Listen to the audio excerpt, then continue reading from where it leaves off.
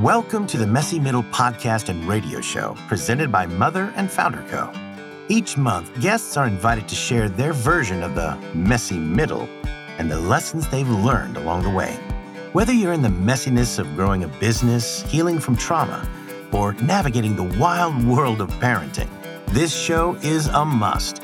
We are excited to celebrate the messiness of life and business with you. And now, let's settle in as host Jen Burwell connects us with today's guests. Welcome, everybody, to our show today. I am so excited. When I think about the two guests that we have on today, the word that comes to mind is just powerhouse women. I hope that makes you feel good and powerful, because that definitely makes me feel good and powerful. So I am so welcome. I'm so excited to have Rachel Tarman, Business Development Executive of VIP Mortgage, and Kelly Kussman, CEO and founder of Cayla Gray Candles. Thank you and welcome for coming. Thanks for having us. So excited to be here. I have been waiting for this conversation for, since I asked you like a month ago. So today is the day. So I always like to start the show with just telling us a little bit about yourselves, your backgrounds. You could start like when you were born all the way to how you got here. High level, big question, I know, but tell me about yourself. So Kelly, why don't you start? Okay. I'll try to give a Cliff Notes version, but born and raised in Wisconsin, moved to Arizona in 2010. I have been always obsessed with beauty and all things beauty growing up, also obsessed with everything in nature. My dad was an entrepreneur, so always wanted to do something in the entrepreneur space as well. But I actually started my career as an assistant buyer in fragrances back in Wisconsin and just fell in love with the way that fragrance makes memories tangible. And all the connections that, it brought to me every time I would smell something new. I just thought that was really beautiful. But as I worked my way up through, corporate ladder, it's kind of hard to walk away from a steady paycheck. And so I just never did anything with that passion. And it wasn't until I had a couple of events that happened to me after I moved to Arizona that I realized that, life is really short and I need to go after my dreams, and started working on my business. So yeah, that's kind of Cliff Notes versions of me. Yeah, I have lots of questions and fill in some of those blanks, but that's awesome. I always think about that sense and memory thing. It's so true. Like, it's the thing that brings you right back to time and place. And my great-grandmother and I had a really strong relationship. She helped take care of me when I was younger. And every once in a while, I will smell that smell. And it's like she is right back there with me. And it's so powerful. So those are my very, very favorite stories and conversations with people is, something so personal. I love that. Awesome. And Rachel, how about you? Also born and raised in Wisconsin. Did not know Kelly then, though, like I do now. And I never thought I'd be in mortgages. So unlike Kelly, who had a clear-cut idea of what she loved, I kind of didn't know what I wanted to do. And I was a special education teacher for a long time before I got into the real estate world. Started in title and escrow, and one of our clients, who's now a business partner of mine, was like, why don't you come and work with me on the mortgage side of things? And I was like, I don't know. And he's like, you can kind of design whatever you want to do. And so I was like, all right, it's kind of one of those, I'll take a leap of faith and see how it turns out. And it was the best move I've ever made. And now I'm, really helping our team grow, and I'm teaching adults now instead. And so I'm fulfilling my teaching passion with a career that I never thought I'd be in, and I couldn't be happier. How cool. So like life takes twists and turns, but if you know like what you're motivated by, how you like made it work in a completely different industry. And I think you know this, I have two kiddos that are on the autism spectrum, and there is a special place in wherever you believe for special education teachers, because It is a really difficult job. But okay, so you guys didn't meet in Wisconsin, but where did you meet? How do you guys know each other? We met, and I still remember the day so clearly. Rachel probably doesn't. It was that bad? I fell in love with Rachel instantly. We met at a random networking event, and I just remember spending time with Rachel and getting to know her and just feeling like I was at home with her, as weird as that sounds. But I was like, okay, I love her. I need to spend more time with her. How can I do this? So I stalked her a little bit and, said we should probably go out for some tequila and margaritas and whatnot. And so, yeah, we went out and had some margaritas and just like instantly hit it off. And she has introduced me to some of my best girlfriends. And yeah, you're the best, Rach. Thanks. Well, it's so funny because I remember that day clearly too. But I also remember I was having a day where I was like, I just don't want to go to any events today. And I don't know if anyone else gets like that, but I'm like, I'm going to go to Dutch Brothers and load myself up with a bunch of shots of espresso and it's going to be fine. And so when I found Kelly, I know that I was talking her ear off and I was like, "Ta-da!" And she was like, okay. And I walked away and I was like, I just scared the hell out of that person. So I'm shocked that you stalked me. I'm glad you did. But I was like, you remember it very differently than I did. Isn't that funny? That's how it always is. I have a very similar story to how I met Rachel. We were at a networking thing and they were like, we have a Zoom time, it was like COVID world. And we had a little breakout. And I remember, I don't know if you remember this, Rachel, but I remember talking and I just remember like, this girl is so cool. Like, I just want to be in her circle. And she invited me to this amazing networking group that you do every week, which that is a commitment. My goodness. But the power of that group and just how you're able to connect people and just like bring everybody in, right? Like you're not like, oh, this table is only this long. I only have these seats. You're like, oh, well, let's just pull a table on over and keep on adding people. And that is such an amazing gift. How did you get this gift and how do you do what you do? Honestly, I think it was partly my dad's personality. He's never met a stranger in his life, to some fault. I mean, he talks to everyone for a long time. But I realized very early in my career when I was working in hospitality that people are what propel you to the next level. And so selfishly, I got to meet all of these amazing people and I was like, I can do something with all of these networks that I'm building. Yeah. And it brings me so much joy when I connect people. I always like to say that I'm like a business matchmaker because I like to connect people to do business together. Right. And I would be doing people a huge disservice if I chose not to connect them. And so no matter how long it takes me, like if you meet me for the first time, I'm probably going to send you 10, 15 intro emails because I'm like, you need to meet this person. You need to meet this person. And for me, it's just you are a culmination of the people you spend the most time with. And so I wanted some really powerful people in my circle that will always challenge me and support me. And that's, how I run my way of doing business too. Yeah, I mean, it's how you run your way of doing business, it's how you run your life, and it is so true. I was talking to somebody completely random. I swear I could like pick a state in the United States and be like, "Oh, my friend Rachel Tarman," and people like, "Oh, I know her," because I wish I could remember the example, but it was like some person that I would have never in a million years like, "Oh, I love Rachel." Like that's everybody in this whole. Oh boy, where were you? Here I am right now. Okay. But the other piece is you've inspired me because I'm in so many different circles as well. And I love so today you had your little presentation on our networking group about you and all the things. And that really resonated with me. Like it's a disservice not to connect people because it's so like I found myself yesterday, I had a whole list of people. I was like, oh, I promised this person I'd connect this person, that. And I was like, I have two options. I can log off my computer and go be done because I'm tired.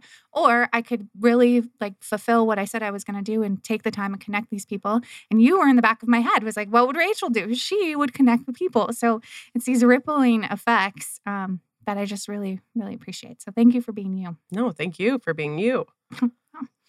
Do what I can. I guess we can only be ourselves. You're a great you. Same with you.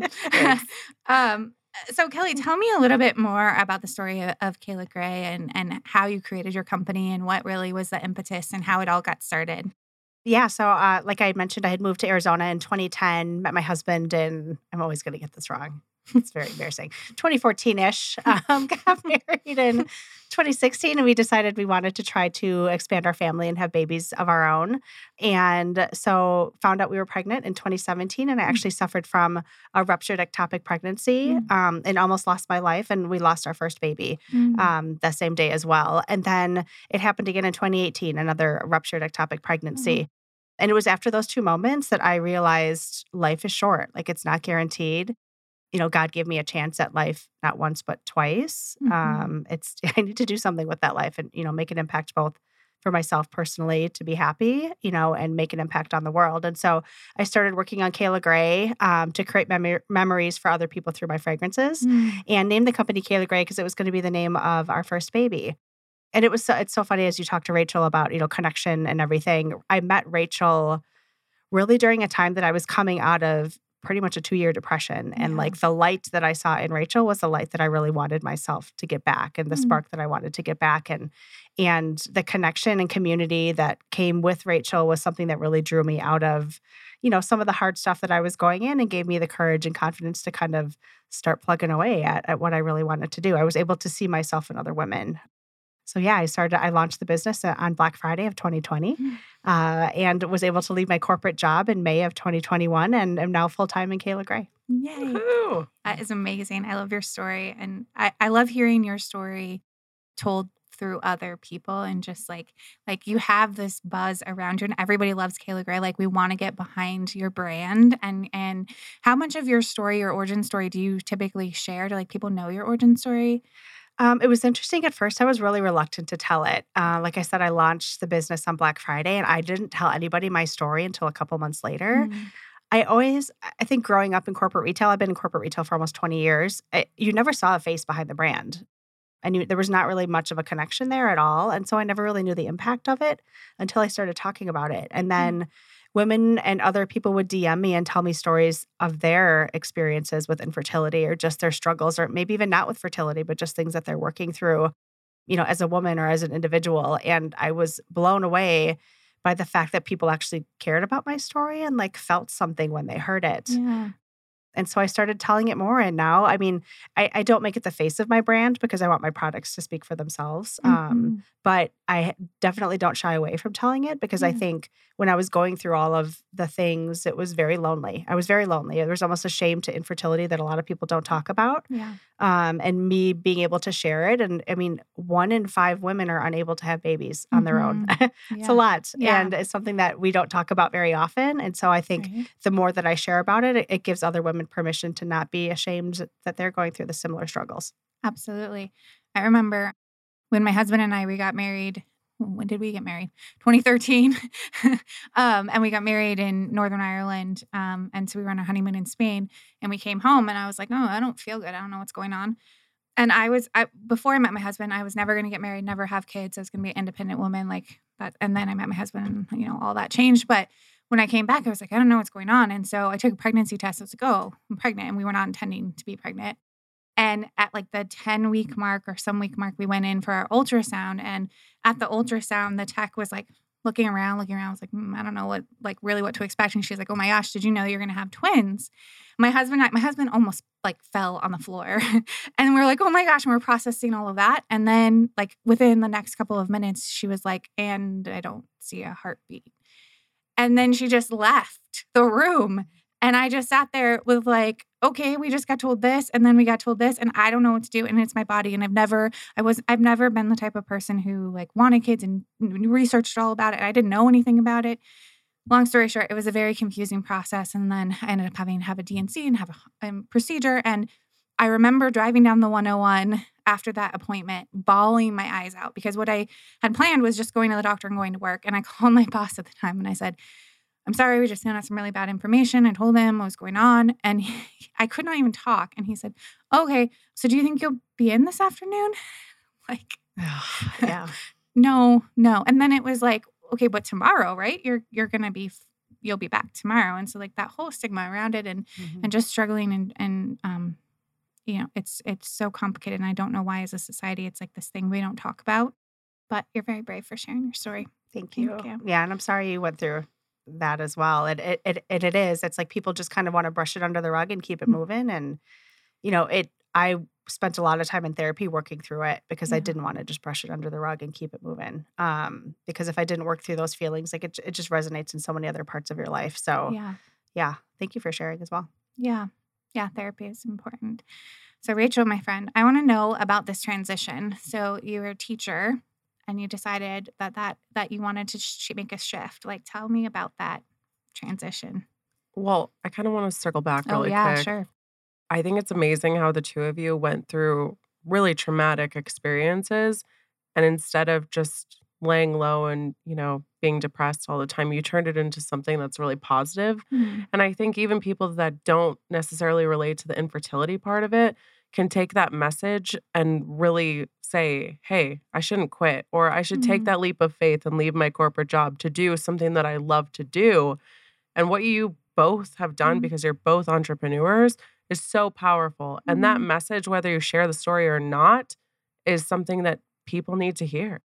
And so I'm proud of both of you. I just wanted to tell you. Thank Thanks, you. Rach. I told you should host this for me. See, you're amazing. No. You're doing great. See, this is one of the projects that you're working on through your perseverance is this hosting. I'm going to be just like Rachel someday. Me I don't too. know if you want that. You haven't spent enough time with me then. I do want that. Okay, so Rachel, I really am curious. Tell me about the transition from switching, it was a completely different career path, right? So you're a special education teacher and then you're looking for something different. Did you get right into mortgage right after that? Or No. was there something in the middle? Yeah. So I was dating my ex-boyfriend for 5 years and I was in the middle of teaching and Christmas Day, I found out that he was leading a double life and that there was another woman in another country. And so that completely shattered me. And I went through just like a numb phase, like was not good at all. All of a sudden I was left with a house payment and car payments on a very minimal salary. Yeah. And so I got a second job actually in fragrances. So we do have that connection. And I was trying to just pay the bills to be really honest. And then when the school year was up, I didn't know what I wanted to do next. I was 25 years old and I was like, what is on my path now? So I did the flight and I went right back to Wisconsin and I called my aunt and I was like, I need to live with you for a few months while I figure out myself and what I want to do next. And I have this summer to take that time. So I went back into hospitality, was working in downtown Milwaukee for a couple months. And my dad, who owned a business at the time, he's like, hey, I need some help with the business. I want you to kind of be the face and the marketing and sales. Can you come work with me? So I was like, sure. So came back to Phoenix, started working with him. And then we realized very quickly that we are too similar to work together. And I think my mom was ready to kill us at family dinners because it was all talking about work stuff. So one of our clients at the time, he was the vice president of a title company. And he's like, why don't you come do title and escrow? And I was like, well, he seems really successful. And if it means getting away from my dad during the workday, I'm in. I'm I'm out. in. Yeah. That sounds... Here I come. So I went and worked in title and escrow. At the time, didn't even know what title and escrow was. And I was really fortunate because that same person that brought me over, he was such a mentor to me and really taught me the importance of making people feel valued. And so while I enjoy connecting people, adding value to people's lives is another part that's just not taught at all in schools or business. And so I was in a sales role, but I really took a relational path in that sales cycle. And then when the title company was going to do more of a commercial instead of residential, was like, what am I going to do with all these residential relationships that I have with real estate agents and buyers? And I love the emotional side of our industry. So that's when Austin and I were talking and he's like, why don't you come and work for me? And so that's how I ended up in mortgage. So it was not planned at all. Did you just say you like the emotional side of your industry? I know that's really shocking because I'm not emotional. No, because people are crazy when they're buying houses. Like, I feel like they're like so, like it's so stressed. Like they it's are. A high stressful. And I get it because when I went through the process, I was stressed and I'm like, I do this for a living. But I think that allows you to empathize with clients. And also it's very rewarding to see them standing in front of the house. And we do the buy side only because we're on the lending side. So watching these people who have worked so hard over the last month to get us all the paperwork and make sure that they didn't open up a credit card and do all the things we tell them not to do. Buy a new car. Yes. Guilty. Yes. Oh, no. It's fine. Things happen. It's a very dynamic industry. Every day is something unique. I think for me, that was the biggest thing. And then being able to help our real estate partners grow their business is something that's so rewarding to me. And I love that part of my job so much. I could totally see that. So is that where you get a lot of your clients through the real estate agents and then also through the relationships that you build with actual like direct buyers as well? Yeah. I would say probably of my own sphere of influence, like 25% of my deals are from friends or referrals from friends. But obviously real estate agents, are coming across people that are saying, I want to buy a house, but they don't necessarily know the next step because again, that was never taught in school. Right. And so that's where we come in and just help them be educated on the process, what the options are. I think a lot of lenders are notorious for just, okay, fill out this application and then we're just going to go. And all right, here's your pre-qual. And the buyers are like, I have no idea what we're doing or like what this is. And to go back to your point, people are super emotional and they're like, I'm scared. And I never want any of our clients to feel scared ever. I think that's what's so great about you and your company in general is that like, I feel so comfortable going to ask you guys questions about things that may or may not even, like you may not even be able to help me in whatever I'm asking you, but you have all of the knowledge around it and you help me make the easy, less emotional decision on things. And I mean, back to the emotional part of buying a house. I mean, is there anything better than getting those keys finally after going through all of the underwriting and paperwork and everything? I mean, but you and your team, I don't know, you just make it so much easier and like fun. Like I've never had a fun buying a house experience before. And I think it is because you're there to answer questions and you answer it whether or not you guys are going to be the ones to, end up being the hire out at the end of the day. And I think that's something that's rare in your industry. Thank you. Yeah, no, there is something better. It's getting the keys and then opening up the door and there's a Cayla Gray candle burning. Oh, look at yes. Oh, that was good. That was a great plug. Love and that. I just want to like throw myself into velvet scent all the time. We were talking about downstairs. We had a women's networking group and everyone was like, multiple people were coming up to me and were like, oh my gosh, it smells so wonderful in here. What did Chrissy, our community manager, do? And I'm like, I don't know. She's magic.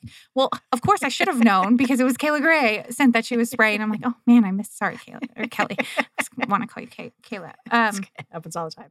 I was going to ask you, does that happen all the time? All the time. Kelly, Yes. Cayla. Yes. Yeah. It's your alter ego. It is. No. Cayla. I love it. Okay, so if we go back, not that this is a fun time in your life, Rachel, but if we go back to when you realized that your relationship was probably pretty much over, what tools or resources did you have or use to help yourself? Because obviously you're not in that space anymore. So what did you use to help you kind of move from that space? Because that is like that is the ultimate betrayal, right? Like awful. I think it was super isolating at the beginning.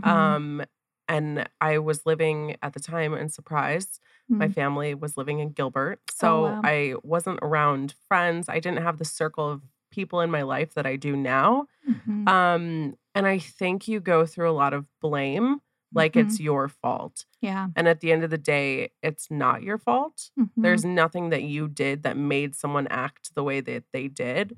And to be really honest, I drank a lot. Just because it was numbing. And I remember I would go out and like party and then show up to school the next day and just feel horrible. And throwing myself into work was my coping mechanism because it was something I could control. And I felt like the rest of my life was out of control. And so going and seeing those kids' smiling faces every day was what drove me to get up every morning. But, there were some really dark times. And then again, I think the turning point was just coming back to Phoenix, having some time to breathe when I was in Wisconsin and kind of learn to love myself again, which I think is so important. Like, even if you're single, you can love yourself and be super happy and fulfilled. Yeah, like, absolutely. It's amazing, but I think a lot of people depend on other people for their happiness.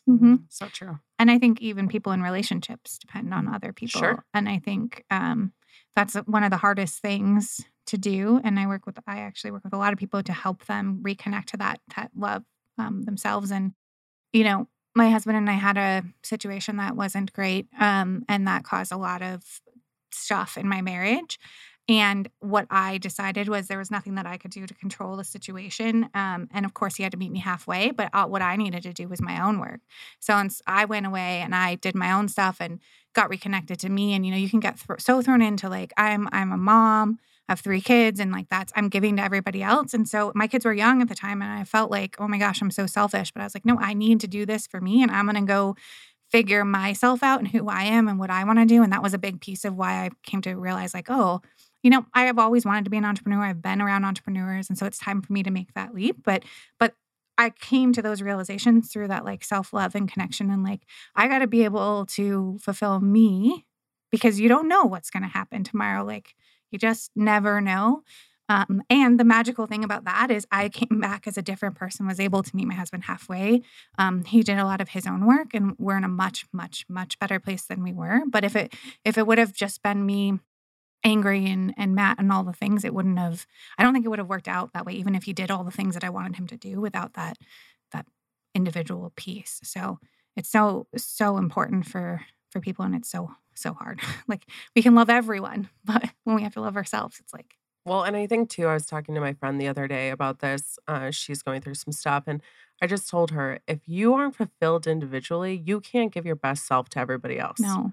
And so I think a lot of times we put other people's happiness first. And Mhm. while that's very admirable, you're doing yourself a disservice because you're depleting your own energy to give to someone else when you yourself feel like crap. Mhm. And those around you feel and sense that, you know, Right. I mean, you come back and you show up a different person and, you know, you have a lot more light to give. Like your Mhm. loved ones are going to see that. And especially kids absorb all of that around them. And they see you taking time for yourself and like Mhm. doing the inner work. I mean, they're going to take those lessons with them into adulthood. And I think that is such a beautiful gift to give to kids too. Yeah, I agree. And it took me a while to get there, but now I see some of the resources they have. Like my son will be like, "Mom, did you do your belly breaths? Because you look like you're a little angry." And I'm like, Oh, that's so sweet. I'm breathing. Just get in the car. Gosh dang it. Now I'm very triggered.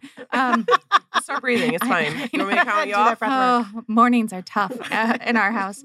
But Kelly, tell me a little bit. Okay, so you are what? We're like 2 years old Mhm. for Cayla Gray. Year and a couple months. A year and a couple months. Oh, yeah, Yeah. 20. Yeah, Yeah. yes. What has it been like? What has your journey been like? Oh man, it's been a journey. Mhm. I would say launching a business in the middle of a pandemic is, you know, it's a doozy. Mhm. With all the supply chain issues, production issues, shortages, just the change in customer shopping habits. It was wild. But like I said, I was in corporate retail for 20 years. So I think a lot of that kind of led to where I am today and kind of Mhm. helped me learn and adjust and pivot quickly. When you start, I was in corporate environment for so long that when I switched to entrepreneurship, it was lonely. Like I didn't know anybody who was in that space or doing their own Yeah. thing. And so I spent a lot of time figuring out and trying to find the right mentorship and, you know, women networking circles and just networking circles in general. And I found a few that I just totally fell in love with and like Mm. found my people, Mhm. and found the support and the resources and everything that I needed to, you know, to really move my business along. So it's been good. It's been challenging. I think entrepreneurship is like a roller coaster. Life is like a roller coaster. You have a lot of ups, a lot of downs. And, you know, I think the people that are successful being entrepreneurs are the ones that are able to pivot quickly and, Mhm. you know, react to outer, you know, external forces as well as kind of regulate internal emotions the best that they can. But I need a lot of help. My husband's amazing. All of my friends are amazing. Therapy's amazing. Mhm. Like all of it. So yeah, it's a roller coaster, but I love it. Yeah. I love what you said is it can feel really isolating, and then finding your people. And this is a question that I get asked all the time is like, how do you find your people? So this question actually for both of you, because you both are amazing at it. So what advice would you give to somebody who's like, well, I can't find my people. How do I do this? Maybe. I like dated a lot of people. Like not like love interests, but like dating a lot of like networking groups. I dated a Mhm. lot of like, you know, women that were going to be my, you know, best girlfriends. And, you know, a lot of times fell flat on my face like you do in a regular dating atmosphere. I'm like, wow, that was a rough happy hour. Like not going back to that one. But I will say, like, people like Rachel, like you just find your people, the ones that like make Mhm. you feel at home, make you feel safe, allow you to be vulnerable and kind of open up to the struggles, and they be vulnerable back to you. You know, I found a couple different networking groups that I just love, like, you know, Powerhouse Women, the Foundress. Mhm. Rachel's got a beautiful Thursday morning networking group that I pop in and out of on occasion when I'm able to. I just think it's like dating, you know, Mhm. but dating for a different purpose. So that's my advice is just try and don't give up until you find your people. You'll find your people. They're out there. That's great, Kelly. Rachel. Yeah, I would agree. Always say too, like, find someone that you absolutely love. Like, I find Kelly and then just ask her to be friends and then be friends with all of her friends because those people usually have similar, Yeah. you know, Mhm. personality traits or things that you can look up to, Mm-hmm. and just make sure your values align. You know, if something just doesn't feel right, like don't try to force a friendship. Yeah. That's a great one. I think so many people try to just be friends to be friends, but Mm-hmm. if you're not providing value to them and they're not providing value to you, then you're wasting everybody's time. Yeah. Those are great advice. I've been learning, so I feel like I'm on this dating journey that you're describing, and sometimes I'm like, well, that didn't go well. I don't know if I can show my face there again. But the thing that I've been working through is there are groups that everyone tells you like, oh, you have to be a part of, or you should be a part of. And if you go to them and there's like something in you that's like, these aren't my people, how do you get the strength to say like, okay, well, I'm going to like keep on going. I don't know. Maybe this is a rhetorical question, but it's like these are the groups that are like, oh, if you want to be successful, you have to do this, but then they're not your people. So what do you do? I wouldn't go if they're not your people. Just keep looking. And I would say too, like if you go to networking events, I love the Scottsdale Chamber. That's what that's like my jam. But I tell new members all the time, when you go to these events, yes, meeting people is great, but you really need to deep dive with them. And so going on those coffee meetings and things like that is so important. Yeah. Because I see chamber members come and they'll come to events, but they're not really going deep with the people. And they're like, I'm just not getting anything out of it. It's like, but you don't know them personally. Yeah. And so I always encourage people, go on coffee dates, if you will, business dates, and find out about their lives. Because again, when you find that commonality, you're already starting the road to friendship on a strong foundation. And I think, so many people just want quick results. Mm-hmm. And you can't just go and throw your business card and expect something to stick. And so take your time and build a relationship. It's honestly like romantic dating, right? You have to figure out if the values are the same, if you like them, if they like you, and where you're going. And if it's somebody with no ambition, you have a ton of ambition, like they need to move out of your lane. Yeah. That is such great advice. Sorry, Kelly, were you going to say something? I was going to say, similar to you, the advice I would have is go more than once. One time doesn't necessarily equal like the entire experience. And two, if you're feeling triggered by something or like something doesn't feel right to you being in that room or in that space with those people, I would say figure out exactly what it is that's triggering you. Is it because you're pushing yourself a little bit out of your comfort zone? If that's the case, well, then you need to keep going, right? Until like you feel a little bit more stable with pushing yourself out of that comfort zone. Because there's been rooms, like huge rooms of like hundreds of women that I've walked into that I don't know a soul. And I feel like totally like I'm going to throw up. Like, who am I going to talk to? Like, the hair on my arms is standing up. Like, this is the worst experience ever. And then I like leave that night and I feel better than I've ever felt because I put myself out there and I really pushed myself. So I would say go more than once. If you're feeling triggered by something or uncomfortable, like push yourself a little and see, is it really about you or is it about the room? And like Rachel was saying, like if it doesn't feel aligned to your values, then ditch out. There's plenty of other groups out there that you're going to be able to find. There really is a ton of them. Yeah, absolutely love that advice of digging in and figuring out why you're triggered. We had an event this weekend where we had a bunch of wellness professionals, and when you get like wellness people and life coach, all things, like you think like we all have it figured out, but we had this like meditation and this fall still that was like, if you're feeling triggered by someone in this room, like go examine that. That's a gift and think about it. And so that's just been really resonating with me is like, oh, what is this message? And it is so true that it's hard when you don't know anybody, and it's easy. It's easier to be like, oh no, it's not for me. You got to go. Bye-bye. Yeah. But that one-on-one is really where the magic happens. It's great advice. And drink lots of coffee. I found Kelly that way. Yes. I just pumped myself full of espresso, and it was like, hey, girl. Or tequila. Whatever. I mean, don't show up drunk. Probably not the best idea. Maybe on your one-to-one, if you feel it out. Maybe one tequila shot, depending on your tolerance. Yeah, come on. Like one going I'm not judging you. Let's do it. Just saying, I may not advise. Are you saying my method is incorrect? That's what I'm hearing from you. I mean, it's working. Girl, it's fine. Did you pump yourself full of tequila before you saw me? Maybe this morning I had one on the way in. You just don't know. No, I meant when you met me. Oh, no, I did not. It's fine. Okay. It's true. Yeah. It's true. But we don't need tequila to meet you. You're so welcome. I just imagine Kelly like surrounded by her candles, just sipping tequila. She's like, I got to go to this networking event. And then she spritzes herself. She's like, I'm out. That should be your next fragrance is tequila. Tequila. So people, we won't know. Tequila and sunshine. Oh, I wow. like it. Ooh. Thanks, guys. Thanks for the inspo. So Rachel, so you have some exciting things on the horizon. Tell me all about them. Okay. I know that's a hard segue, but I just remembered that I was so excited. Wait, are you a psychic? Do you know what's coming up? I'm just kidding. I can see bright things for you. Thank you. No, I have the loan officer planner is coming out hopefully in the next month. So exciting. So I'm very, very excited about that. And I also have a business development course for mortgage professionals that are in the business development role. It's kind of new to our industry, and I was one of the first people to do it in our industry across the board. And so now I've been speaking a lot at conferences, and it's been a whole different atmosphere, which I love because, again, it goes back to that teaching and helping people. So I'm just excited. It's helped our teams immensely, and I'm excited to help other people throughout the mortgage world figure out how to be more successful at their craft. Yeah.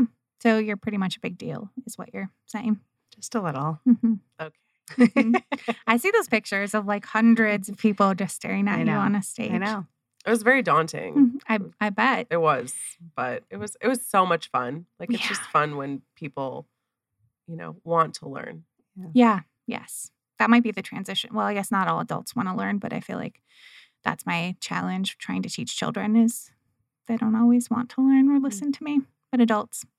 But okay, so you both speak on big stages. What do you have a ritual that you do before you go on stage? How do you feel grounded or prepare to speak to hundreds of people? Believe in whatever you're talking about. Mm-hmm. I mean, I love my job and I know it inside and out. And so a lot of that prep work comes from my day-to-day experiences and paying attention to, okay, this is how this went. Here's the next steps. How does that translate to other people? As far as preparation for speaking, this goes against all Toastmasters stuff, but I'm not a big preparer. I just would rather go up there and be authentic. Yeah. Because I think it resonates a lot more than someone reading off of a PowerPoint. And that just this morning when I was doing my presentation, if you notice, my PowerPoint's all pictures. I just think it's more authentic and you're going to loop more people in if they truly believe that you believe in your product and that you're a real person that they can be or take qualities and tidbits from you. That's my advice. It's good advice. I love that advice. For me, I kind of similar. I think just being in corporate and pitching to CEOs and for projects and, funding and all that stuff, all the time, I would get so much anxiety, built up to those meetings. And I, when I started my own business, I decided no more Sunday scaries. I was over it. And so I don't prep. I know that sounds crazy. But I don't. I think the more that I prepare and study a speech or the certain things that I'm going to say, the more nervous I get. And so about a week leading up to it, I'll write down a couple bullet points of things that I really want to make sure that I talk about. But in general, same as Rachel, I think the more off the cuff and authentic you can be, the more your people will connect with you. And not everybody is your people, right? There's some people that are going to resonate with you and other people may not, and that's okay. But I think the more authentic and open and vulnerable you can be in those types of situations, the better. I think it just resonates with people a lot better. Well, and I think too, it's just, her passion for her product, that will do everything for her. It's just already ingrained. Yeah. And so like I said, it's a lot easier to talk about something that you truly believe and you truly are behind. So true. So it's a lot less scary to go up on stage when you're talking about something that you actually know versus something you have no idea or you don't care about at all. Absolutely. I think that's true for you. I mean, that's why that's the same thing. Yeah. I always, when I'm speaking, my style is very authentic and I'm just like you guys, if I practice something or if I feel like I have to read specific words, that'll be way worse presentation than just coming and speaking. But I always, I like to tell my presentation through story. And it's always this line of how much personal do I mix into this? And I can see the people that are not my people because they're shifting very nervously in their chair. And part of me has grown to kind of like that because the people that are coming to me, they're very much aligned with my values and they are my people. And so some of that kind of weeds it out for me, but it's always scary to put yourself out there and to lead that. Do you guys find that it's exhausting when you're done? I feel like I'm drained of all my energy. No? I do big time. I'm an introvert though. I'm an introvert that like has to pretend to be an extrovert, like in my field of work. I'm a real good pretender of being an extrovert, but man, I'll go home and like after like a day of networking or like a speaking engagement, and I'll tell my husband like I can't talk to you for 24 hours. Catch me tomorrow night. I'll be great. I do it all the time. Me and the dogs are hanging out. We don't have to talk. It's a beautiful thing about dogs. They don't have to talk. I love dogs. Rachel, you gave me a look. So. I mean, for me, I'm excited when I get off that Yeah. stage. Yeah. I would say the same as Kelly. I'm an extroverted introvert where I need recharge time at the end of the day. But immediately after I get off the stage, I'm pumped. Like, I'm like, this is awesome. Yeah. I loved it. So yeah, I think it depends on the context. And yeah. I find myself like that, like very excited and like I feel like I have all this energy and I don't know what to do with it after it's over. But then I crash hard and I'm like, no one talk to me, look at me. So Kelly, talk to us a little bit about what's coming up for Cayla Gray and what's new and exciting on your horizon. Oh my gosh, so many fun things. We have a new scent launch coming in March, the beginning of March. So we do quarterly seasonal releases, which is really exciting. So we release a new scent. It's limited edition. We just do small batch production runs for a limited time. So typically we'll roll out like a roller ball, a candle, and possibly an everything spray. Yeah, and a limited edition scent. And then we have our core line available all of the time. But yeah, I'm super excited about our limited edition scent in March. And then we're going to release another, like more of a spa scent in summer. And then we'll have like a real kind of a sexy scent coming out in fall. And then obviously our holiday winter scents will come back in winter. So I'm super excited about those. And then I'm actually creating a new product that will be released this fall. And it's the thing about Cayla Gray is that I want our products to create a moment of pause for people.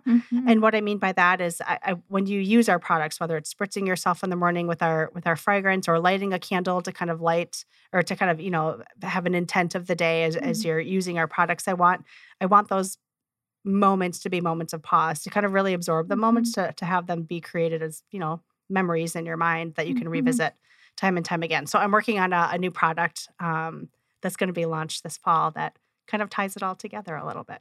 Ooh, so stay tuned. I'm so many intrigued. Teasers. I know. It's not fair. Now I want to know. I do want to know too. Maybe when we get off air. Stay tuned. Can you also make velvet a permanent scent? Oh, I get that all the time. Please, I know. please. It's in consideration to come back in fall. It's magical. So Thank you. You're making me feel a little better because I have a Cayla Gray candle, but I only light it in very special occasions. And I feel this see that face. I feel very conflicted because part of me is like, I want to light it all the time. And part of me is like, no, it's my very special candle only at special times. So what should I do? I think you should light it. So what I do is like, an example would be like every year on the day that I saw my babies on the ultrasound. I have a special candle that I light just on that day. And I kind of create a wish that I put out into the world for the babies or for like, my friends' babies or my family, my nieces and nephews. And I let that candle kind of burn throughout that day just to kind of commemorate that moment. But then I have like my everyday candles. I light it. It's like a way to kind of start my working day. I light it in the morning, take a deep breath, kind of look around me. And then, I extinguish the candle when I'm done with work. So I have candles for different purposes like that. And the scent that I do like every year for my babies is a different scent. And that scent of really, I only tie it to that memory. Yeah. So that when I do smell it, it kind of like, I don't know, just brings those warm and fuzzies back to me. I like it. So what you're saying is I need more candles. I think you need more Yes. candles. Okay. There's a lot of beautiful candle companies out there. No, all more of your yours. candles. Well, I mean, we're always available. Yes.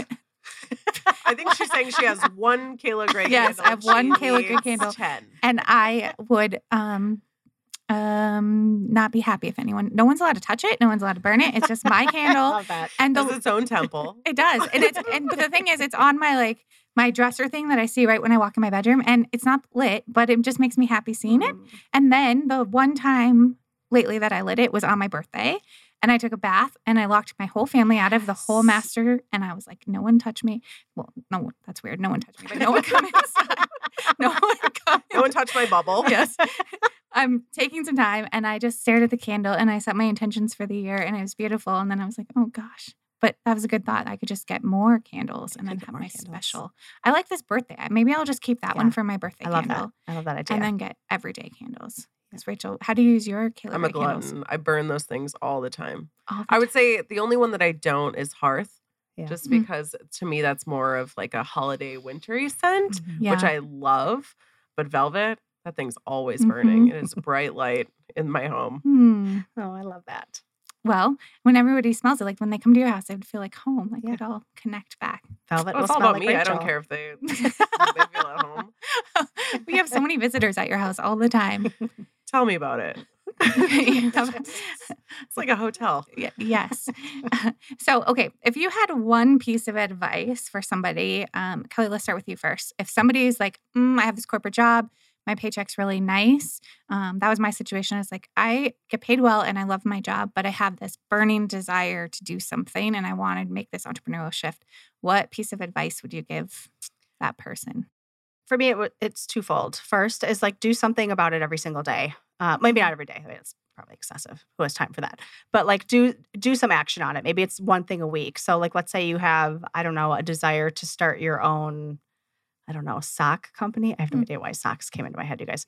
But let's say you want to start your own sock company. Socks like cool. Week 1, Google how to start a sock company. Like week 2, Google like what are the best fabrics for moisture wicking. Like, I don't know. But like every single week, like do one thing to kind of get you a little bit further and further along in whatever that idea is. And then 2, I always advise people who are like really wanting to start, like to go full-time in their side hustle, to pretend they're full-time in their side hustle and save that salary that they're not going to be getting anymore for like 6 months.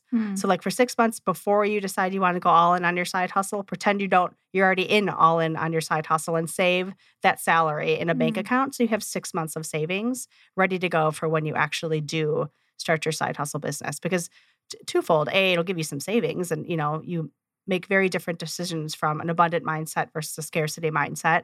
And 2, it kind of lets you see what it's going to look like when you actually go all in on your side hustle business. So those are my 2 pieces of advice. 1 is just do something little every single week, just one little step towards your goal. And then 2 is, pretend you're already in it and just see how it feels. That's great advice. I wish I would have talked to you before I just quit my job and went all in. I was like, oh, no, it's time to do it. So here we are. Rachel, what advice would you give somebody who's wanting to get into the mortgage industry? I would say have a plan and have a good foundation at the beginning. In the mortgage industry, there's so many people that want to just jump right in on the loan officer side of things, which is a little different than my role. But on the loan officer side, start at the bottom and really learn all of the foundational things to make you a good loan officer once you get to that point. And having a strong team and a strong company behind you is so important. Yeah.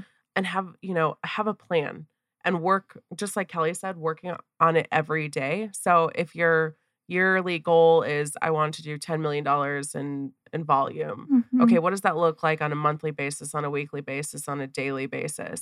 Are you doing action items every single day to get to that 10 million? Yeah. Because I think a lot of people just go in with no plan and they're like, I'm going to do it, but they don't look at the how. And I would just say the other thing too, kind of to Kelly's point, not necessarily mortgage industry specific, but you can always make more money. You can never make more time. And so do things that you love to do, whether it's the mortgage world or fragrances or anything else, because you only have a short amount of time and you don't want to look back and say, I should have done that sooner. Yeah, that is great advice. I love both of you, what you're talking about. And Kelly, in your guest form, when you were talking about, losing your babies and almost your life, that was that trigger for you of like, life is short. So like do what you love. And Rachel, same thing. I'm sure, when you made that shift and relationship ending, it was like, well, what am I only have time for things that I love. Right. And it shows up so much in both of your worlds. It's like, if I don't love it, I'm not doing it. Right. So wonderful. So I have one last question before almost out of time, but I always like to ask, and Rachel, I know you're a big reader, so this might be an easy question for you. No. I know, no pressure. I know what's coming. It's not an easy question at all. Okay. I love resources and books. So you could do books or podcasts, but one book? So either what is your favorite book or podcast, or what is the number one book or podcast you recommend? for Can I people. do a book and a podcast? Yes. Okay, so for podcast, I love The Mindset Mentor by Rob Dial Jr. Mhm. And for book, it is Never Eat Alone by Keith Ferrazzi. Yeah. Oh, I have not done either of those do them. written. Book for me was Untamed by Glennon Doyle. Mhm. One of my all-time favorites. Podcast is actually just I have ADD, so like if it's not under 20 minutes, like it's just not going to happen. So I listen to the Newsworthy all the time. It's like 20 minutes of news. It just kind of, updates me on the things that are going on outside of me. Yeah, so those are the two that I listen to, read. Love that. Yeah. I love Untamed. It's a great book. Yeah. It is a great book. It is awesome. I just heard she's creating a TV show, I think around Untamed, like the book. Ooh. That'll be good. I know. But I was talking to my husband about it. I'm like, it's weird. Like, why are you going to create a TV show? Like, I would see her as like a talk show host or something. Yeah. But she's doing a TV show about her life. And my husband's like, not everyone reads books as much as you do. Like, people don't read books. He's like, when's the last time you've seen me read a book? I'm like, oh, I don't know. Anyways, so, all right. So let's tell our listeners where they can find each of you if they want to connect. So Kelly, do you want to start? Sure. You can find me at caylagray.com. It's CAYLAGRAY.com or on Instagram at Cayla Gray Co. Cool. And Rachel, how can we find you? I'm more on the social platforms. So my Instagram handle is at RL Tarman, TARMAN. That's probably the easiest way to get hold of me, or Facebook. It's just my first and last name, Rachel Tarman. Awesome. Well, thank you both so much for joining me today. It was an excellent conversation, and I can't wait to go to coffee and tequila with you soon. Thank you so day? much. Yes. Yeah, can we do same day? Just extend the day. Just one Love long it. day. Yes, absolutely. Burning candles. And sipping tequila. Yep. Perfect. Thank you. Thank you. You have been listening to the Messy Middle podcast and radio show, presented by Mother and Founder Co. We hope you have found a few pieces of wisdom to help you navigate your own messy middle. Be sure to subscribe to The Messy Middle on your favorite podcast platform and follow Jen Burwell and Mother and Founder Co. on Instagram. Remember, beginnings are usually scary and endings can sometimes be sad, but it's the middle that counts the most. Until next time, stay curious, kind, and messy.